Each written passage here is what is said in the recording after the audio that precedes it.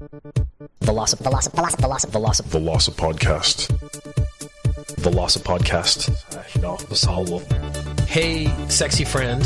He's making me his bitch. Maybe want to get a piece of that. Pretty good. I want to talk about sexy teens. I was getting erections. It's a very creepy feeling. I can guarantee that underwear theft will come up again. None of this is relevant. Pokemon, Pokeballs. 750 milliliter bottle of rum. Welcome to the Velocity Podcast, a study in monology. This is your grumpy Uncle Peter. He will say words at you. I've talked about work a lot, and it's because I've worked. I got my first job when I was like 15. I'm almost 50, so I've worked a lot more than I haven't.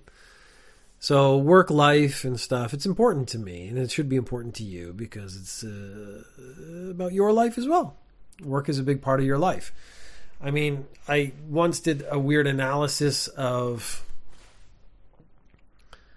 like how much time do I spend at home if you exclude sleep, and how much time you spend at work, and how much time I spend on the train, and I mean, your family life, all that other stuff, it takes up an incredible minority of your actual life. But there was an interesting article I saw, and it was a toy maker, Mattel. So we've had a pandemic, which meant a lot of people are working from home. Now, one of the things that companies are struggling with, and this is what they're talking about the Great Resignation, is that they do not seem to have full control over your life. You'll actually see this a lot at low-end jobs, where they seem to think that because you work at a gas station, they have full control over your life in some way. When companies started introducing drug tests, I thought, like, I don't know if you really realize it's not going to help you. Like, you're going to have a lot of employees who smoke weed. It doesn't negatively impact their work. But again, that's maybe a moral position. But I believe like what you do on your own time is your business. So it's none of the company's business. And there's been a couple of stories about like people who have OnlyFans and they lost their jobs because their company found out they had OnlyFans pages and stuff like that. But what companies want, and I don't even think, again, this is conscious, is full control over every single aspect of your life. They want to control the employee. They want the employee to work really hard for them and have no other interests outside of producing for the company. So making money for the company. If you do that, then the company's happy and you're happy and everyone's happy, which is, of course, never true. So I've always understood that I'm a slave in that I have to go to work every day to make money to support myself and my family. But mentally, I have never given myself over to a company. I feel no real loyalty. And this is, I think, feeds into the Great Resignation. A lot of people not only feel that way, but feeling like I can take control over my life again. I can take back my life. And a lot of people are not saying, like, I don't want to do a job that's just a regular job. I want to do a job that feels meaningful. So I don't want to take just any job that comes. There was an interesting thing I read. I've now just said I've interesting articles. I've now conflated like 5. And it was HR managers complaining that people will ghost them. Now, my experience applying for jobs primarily throughout my life was I applied for jobs and heard nothing back. I would apply for jobs and do an interview and then hear nothing back. And the assumption was after a certain amount of time, you did not get the job. Ironically, right out of university, I got a job and I was A, really bad at it, B, did not like it, and C, was clearly not going to last.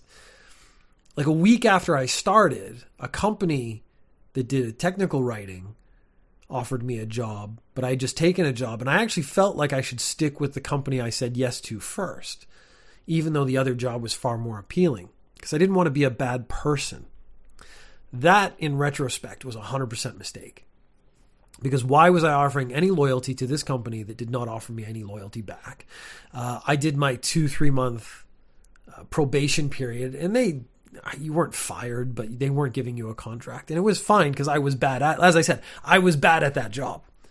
But then I missed out on a good job that maybe I could have been good at because it was probably more in my wheelhouse because of some weird moralities I'd come to think of that did not exist. So like if that happened now, if I had accepted a job, let's say I lost my job or I quit my job and I started looking for a new job today and I got an offer and I accepted it and then I was going to start. And then one weekend I got a better offer. I would just walk out. I'd be like, well, I'm sorry. I've gotten a better offer. I'm going to go. And they would be angry at me, but who cares? I mean, the fact that these people that you're never going to see again are angry at you does not matter. And so HR managers who have been ghosting people for years because they're like, oh, well, you know, it's not feasible for us to respond to everyone we reject because we reject so many people, even though it could just be a form email. I'm sorry, we're not proceeding with you in our company or something, you know, very polite, but just, you know, factual.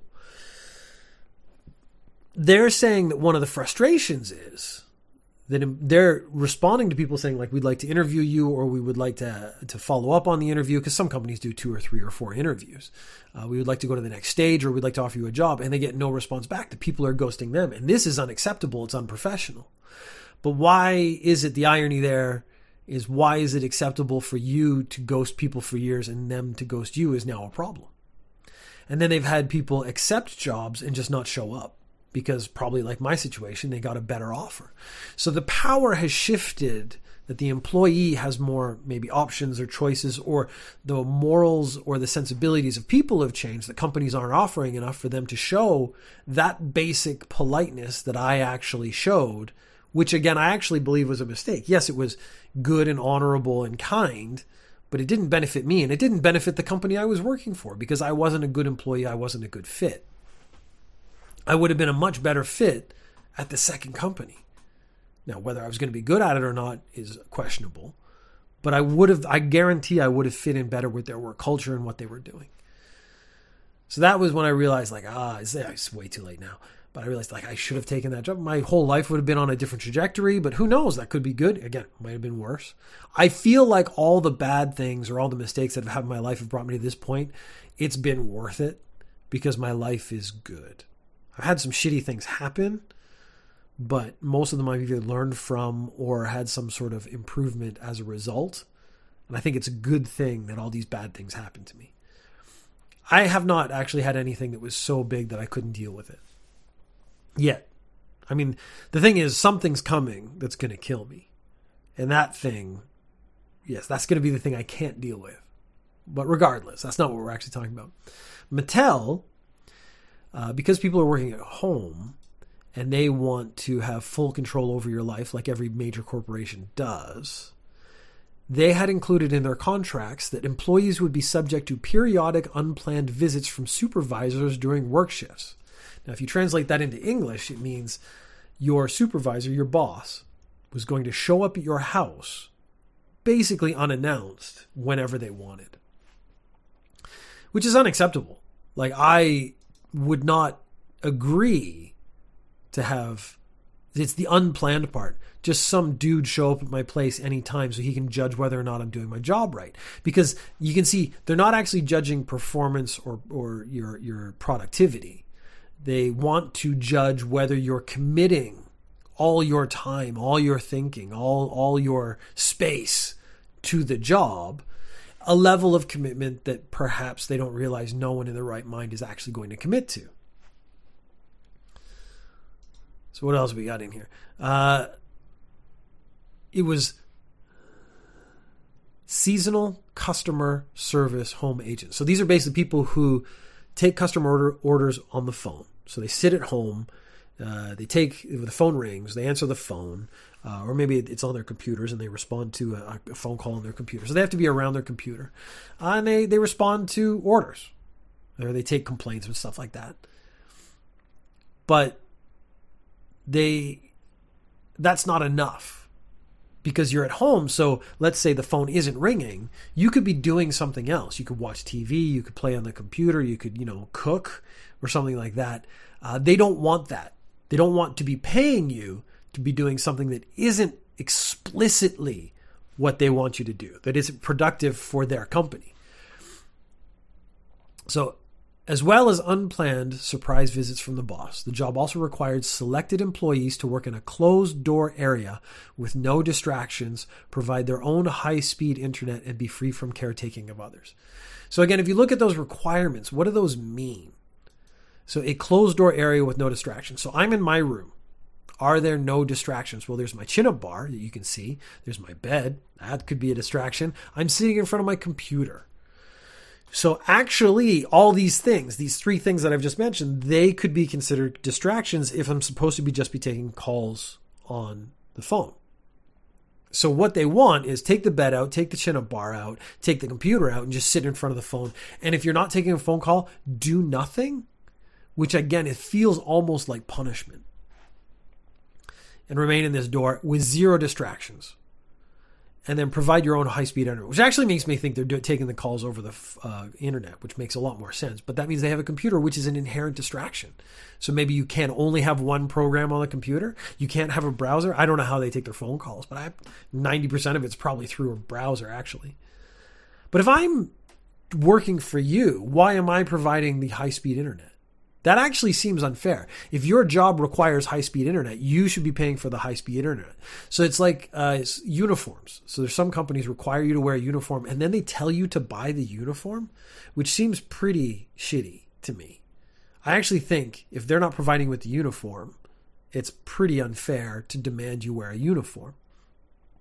My company has a dress code, but very technically within that code, I could dress any way I want. I could be very flamboyant or very conservative, but I do have some choice. I still get a little, because you have to wear a shirt and a tie and stuff. And I think, honestly, if you want people to dress to a certain level, you should be providing a certain amount of income specifically for clothes. Now, again, no company does that. No company's ever going to do that. But I think if a company has requirements, they should be required to commit to those requirements to a degree. And the way you do that is financially.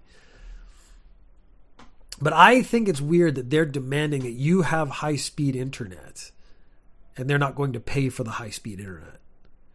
And the last one is be free from caretaking others, which means you can't have kids in your house. You can't have older people like your parents that you take care of in your house. You can't have a sick or disabled partner that you have to take care of, which sort of means you can't have a family, if you're being really honest. Like my kids come home.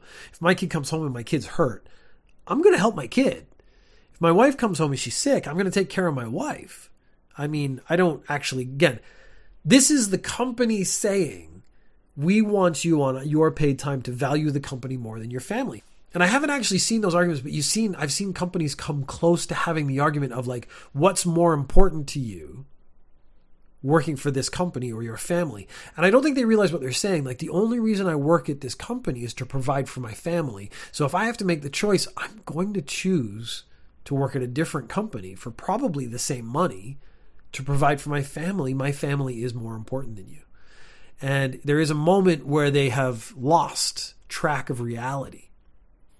And I always wonder, like these executives who would make these decisions, who would say these things, what would they say if they were put in the same situation? Because some of them would say the company's more important. These high-level executives who, like the company has been their whole life or they get millions of dollars, they might feel that way, which is fine. But then they don't realize the people beneath them aren't getting paid the same way with the same incentives and therefore don't have the same sort of strength or passion of feeling about the company. No distractions or background noise. For example, pets, children, machinery, music, or talking. So if there's someone else in your house, you can't even talk to them if you're being paid. Dedicated high-speed internet provided by a cable or DSL provider located within the work area. A rough estimate of suitable connectivity for performing your duties as a home agent will be a download speed of no less than 10 megabits per second, upload speed of no less than 2. The expense is covered by the employee. They did not spare details on the requirements. The closed door work area, for instance, need to be free from distractions. Well, that's just the bit I just read.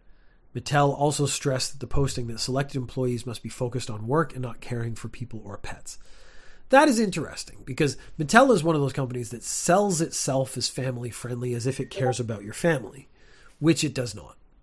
I mean, that's the important thing, is to realize that it does not care about families. It does not care about you or anyone else. It only cares about itself and profits. And I think we as people, as humans, as employees, need to start thinking about companies in realistic terms. It does not care about me. I am eminently replaceable. And therefore, my commitment to them should be the same as their commitment to me. If I knew my company was going to go to bat for me in some dire situation, I would feel loyalty to them. But I just don't believe they would. I don't believe any company would. Yeah, they're talking about how 46 million Americans were made sick and stayed home because of coronavirus. There are people, because of the pandemic, are working from home. And you're going to take care of those people if they're in your house. This was taken down in early October. The company said it hired 250 seasonal employees for the role in 2021. So 250 people seem to have agreed with this. Mattel's American Girl division said it prides itself in providing a supportive environment for employees and ensuring information security for our customers. So what you can see is what they're saying is like supportive to do their work, not supportive in your life or other things. This is another thing to be very careful of when it comes to companies, is the language they choose is very specific. Supportive doesn't necessarily mean supporting you and your life and your family. Supportive, in this case, means supporting your ability to do the work and nothing else. And then ensuring information security for the customers, that's part of that closed door stuff. The article does actually point out that background noise, distractions, music, I mean, they're talking about like someone perhaps has never worked in an office. I've said a couple of times, I work in an open concept office, which I think is the worst kind of thing if you're actually trying to make or do something. Like, it's okay for the communication periods that everyone has to go through. But when I actually have to sit down and write something or make something or come up with a concept, I have to leave. There are far, far too much noise, far too many distractions. The open concept office, which is a pretty common thing, even cubicles and stuff, it is very difficult to concentrate. And I get that companies can't provide an office for every employee, but it is a bit ridiculous to expect there to be zero distractions. If you're working at home, well, I'm sorry, am I supposed to move my bed out of my bedroom? Am I supposed to move my chin-up bar out of my bedroom? I have my yoga mat down in the corner there as well. I'm not allowed to do yoga and stretch things out when I get stiff from sitting in the chair all day. So they're saying that these highly invasive surprise home visits were never put into practice. But they maintained some of the other requirements, which is scary. Because it means people had to, I guess, accept the idea that their boss might show up at their home at any time and judge whether or not they've been doing a good job. It doesn't say how you have to dress at home when working, which would be interesting. That's actually something. So do you have to dress nicely because your supervisor might show up one day? Or could you wear what I'm wearing? Like, I'm just wearing a t-shirt and jeans right now. Maybe a hoodie. What would be acceptable? That's interesting that that's not in there, because I actually think that would be a big point of interest for me. What is acceptable attire for working at home? I had to do meetings. I did the classic, I put on a shirt and a tie, but I was wearing sweatpants. And luckily no one actually did the joke, like, hey, everyone stand up kind of stuff. But I would have been caught out, because there's no way I'm being uncomfortable for no reason. How much joy you're finding in... It's so dumb. Yeah. It's weird that after all the years of video games and blowing shit up is still as satisfying as it is. It never gets old. It was like the joy kids feel like the first time they eat ice cream, and I'm like, it should have stopped by now, but...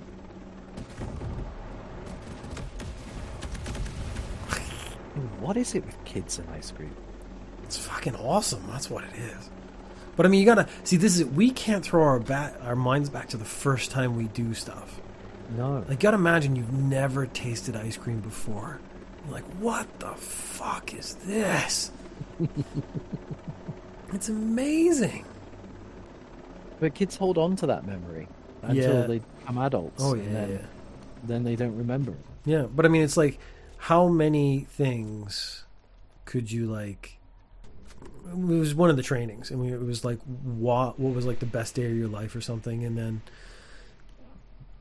the guy gave a pretty good answer. I mean, it wasn't what I would consider a great day, but for him, it was the best day of his life. And then in my head, I was like, I don't have a best day. I have best moments. Yeah, because we've been alive so long, right? Yeah. But I also realized like the moment is got more married. That actually wasn't one of the examples I used. No. Oh my god. My wedding was good. I wasn't excited about getting married. It was more for my wife. Yeah, no, I don't know. When she came around down the aisle and Oh no, that was pretty cool. towards me, I was just like, yeah. And then watching my children being born was pretty fucking amazing. I was more terrified than amazed. Which is also understandable. Yeah. Because I've had a lot of like in ECC in my time, a lot of new fathers, and they're like, oh, any advice and stuff, and I'm like, movies have taught you that you're supposed to feel this like inherent initial connection. It's actually very unlikely. Yeah. Because the baby wants nothing to do with you. It just wants mom all the time. Yeah. And that's fine. And then when the baby comes in, you're going to get pushed aside. You're going to be in the back of the room, and everyone's going to talk about the mom and the baby constantly. I didn't actually feel connected in a deep way to my son until he was like 2, and he actually wanted to hang out with me. Yep. And do stuff. And that made a huge difference. And I was like, don't feel bad about that. Like, you're going to get ignored a lot. Yeah. And that's a big deal. People like misinterpret that. Not just the getting ignored, like the whole like not feeling too much about the baby as well. Like, I wish someone had told me that on my first, because it took me a while to fully get it. Like, Yeah. I didn't feel that connection, and I was like, it's just like I can't. There's nothing I can do. It's just annoying. It just cries all the time, And it doesn't want you. Yeah. And that's the part that actually is the hardest, because it's like, you're supposed to love me because I'm your father, and it's like, actually, all you want is milk from boobies, and I can't do that. So Yeah, and it was about 6 months before I just had the realization myself, like, stop being so self-centered. You know what it wants, and that you can't give it to it, so just deal with it. But yeah, I wish someone had just said it to me first, so I could have been more. when my son wanted to do stuff, I was like, oh, that's awesome. Actually, my wife's cousin married a British guy. I think I told you he's like half French, half British, and he was asking. He's like, so it's like, why don't your kids speak better English? Like, not like in a weird way, just in like because he was expecting a baby, and I was like, well, like, my wife can speak English, but it's not her native tongue, and she's going to feel way more comfortable just dealing with the kids in her natural language. Yeah. So yeah, English. Where's the fucking helicopter? It's over here where I'm. Yeah. And he was like, "Oh well, so I'm gonna try and make." And I'm like, "Yeah, but your wife doesn't even speak English at all." No, it's never gonna work out. And he was walking away, going, "I'm gonna do it better. I'm gonna do it better." And I'm just like, Yeah, good luck. I was like, I mean, "Good that's luck." literally, you have to do nothing else. Yeah, like, you need to be the stay-at-home parent. Like, that's the only way it's gonna happen. Yeah, because my wife was like, I can't read very well. I was like, but he speaks awesome, and he's going to learn how to read in school. So I'm not going to. Reading is easy. Comparatively speaking, that's all they do. Yeah. So I actually never bothered teaching them anything about reading or writing. Yeah, mine's just more incidental teaching. Like when she's like, "Oh, how do I do this?" Or Yeah. Like, I'm not gonna waste time when like Japanese school system is gonna push it down their throats anyway. To the point where they hate it. Yeah. I haven't actually read this article yet, but I'm very interested in it. I am not a fan of academia. I did a lot of time in university. I did a lot of time in school. I didn't find it particularly beneficial. I have sort of ranted on this in the past, so I don't want to get too much into it now.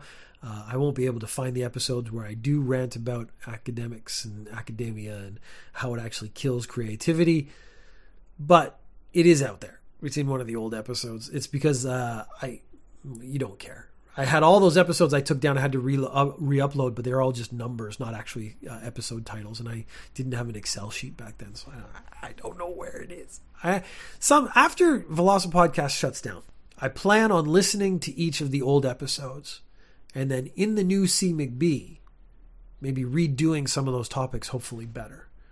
So it won't be every week. It'd be like once a month I take an old Velocipodcast and maybe redo it and hopefully redo it better for a newer audience. So sometimes you might be like, hey, I think I know this, but I must repeat myself.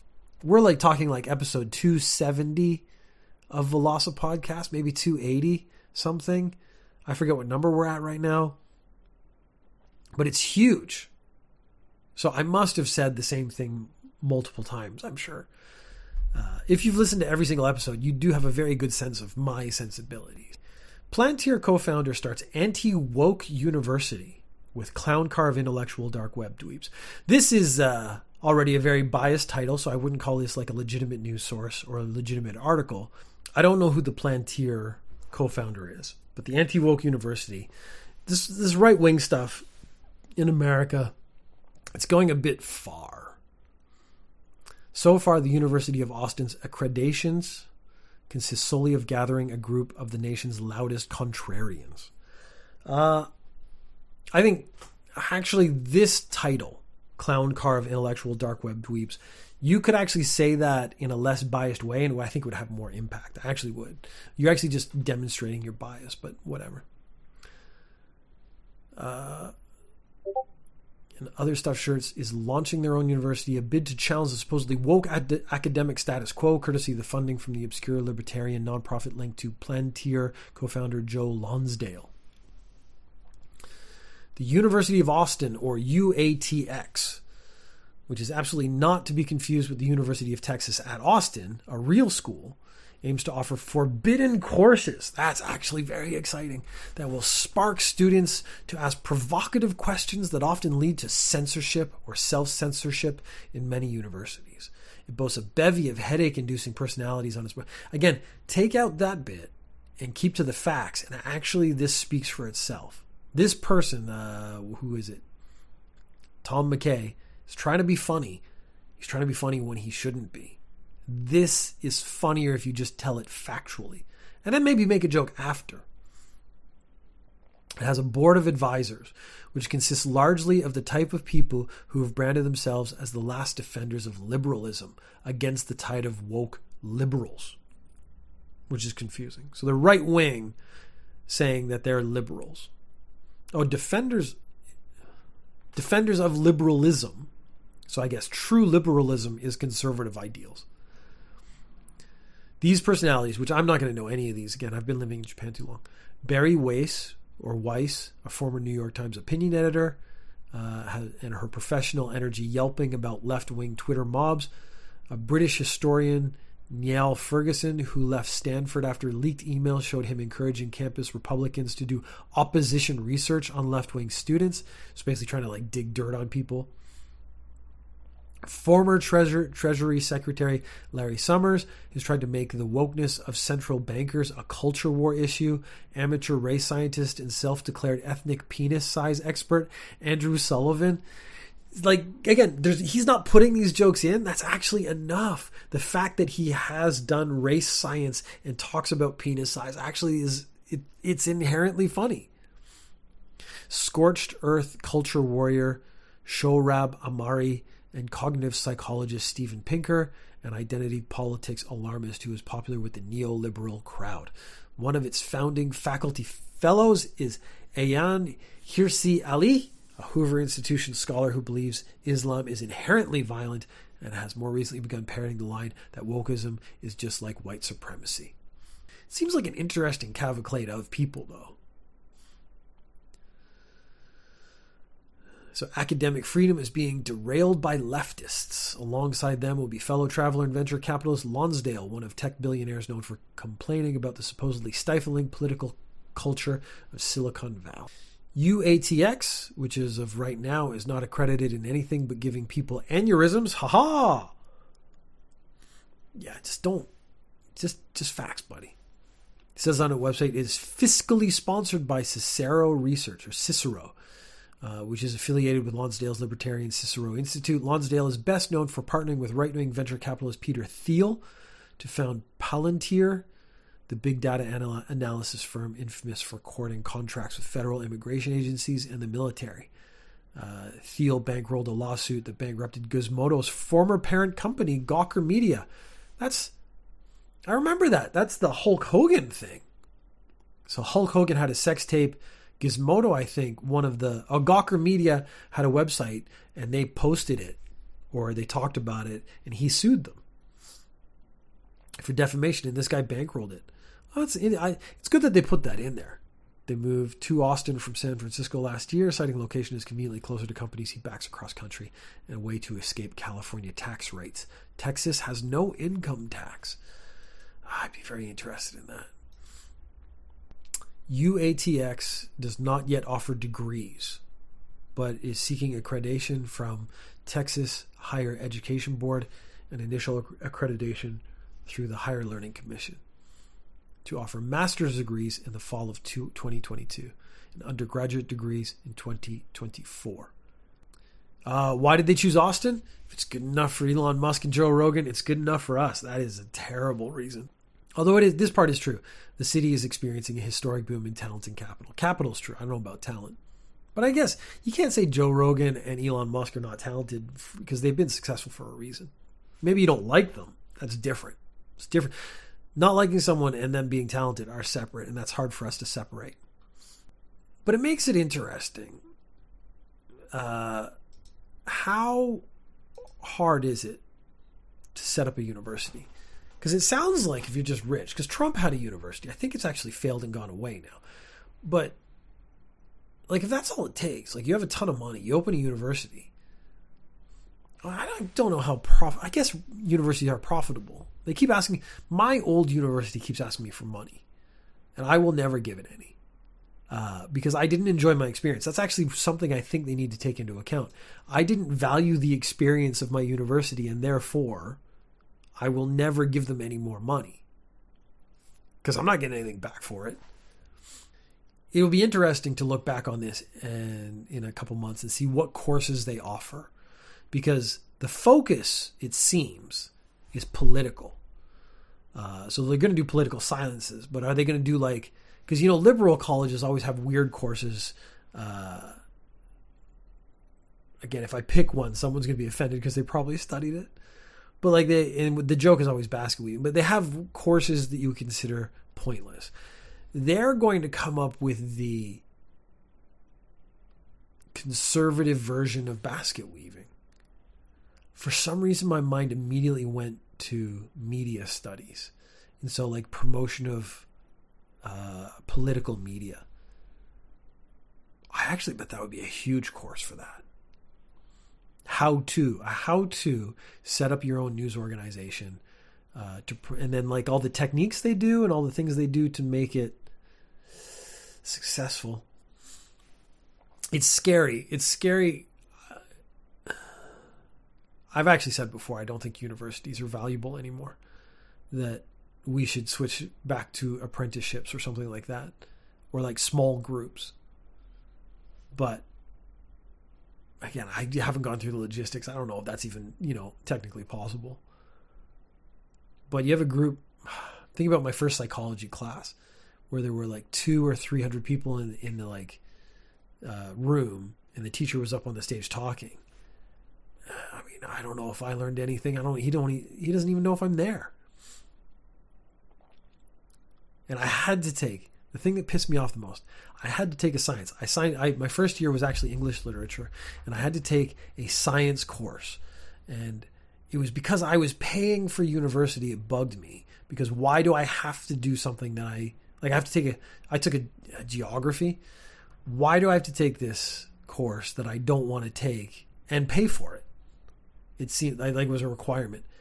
That seemed dumb and awful.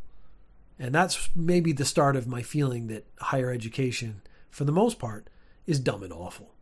And I think maybe the big problem is, just like the companies in the first segment, they don't actually care about you or success.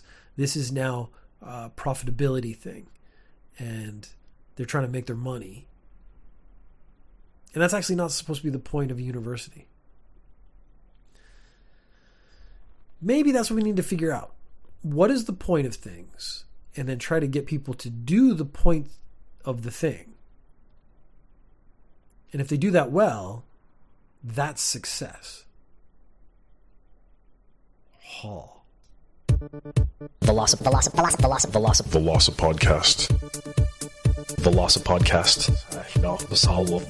Hey, sexy friend. He's making me his bitch. Thank you for listening. You can subscribe on iTunes, Google, Spotify, or anywhere you get podcasts. You can also watch on YouTube/Velocipodcast or streaming on twitch.tv/chunkmcbeefjest. You can find Ninja News Japan on Facebook. Send questions or comments to speakpipe.com/Velocipodcast. Link in the description. Check out all the podcasts in the Velocipodcast family. See McB, Ninja News Japan, and Daily Affirmations Weekly. While this podcast didn't seem to get to the point very well, there was a point in there, which is the point. The point being, to try and get to the point, which is kind of all of our points. Let's point together to truth.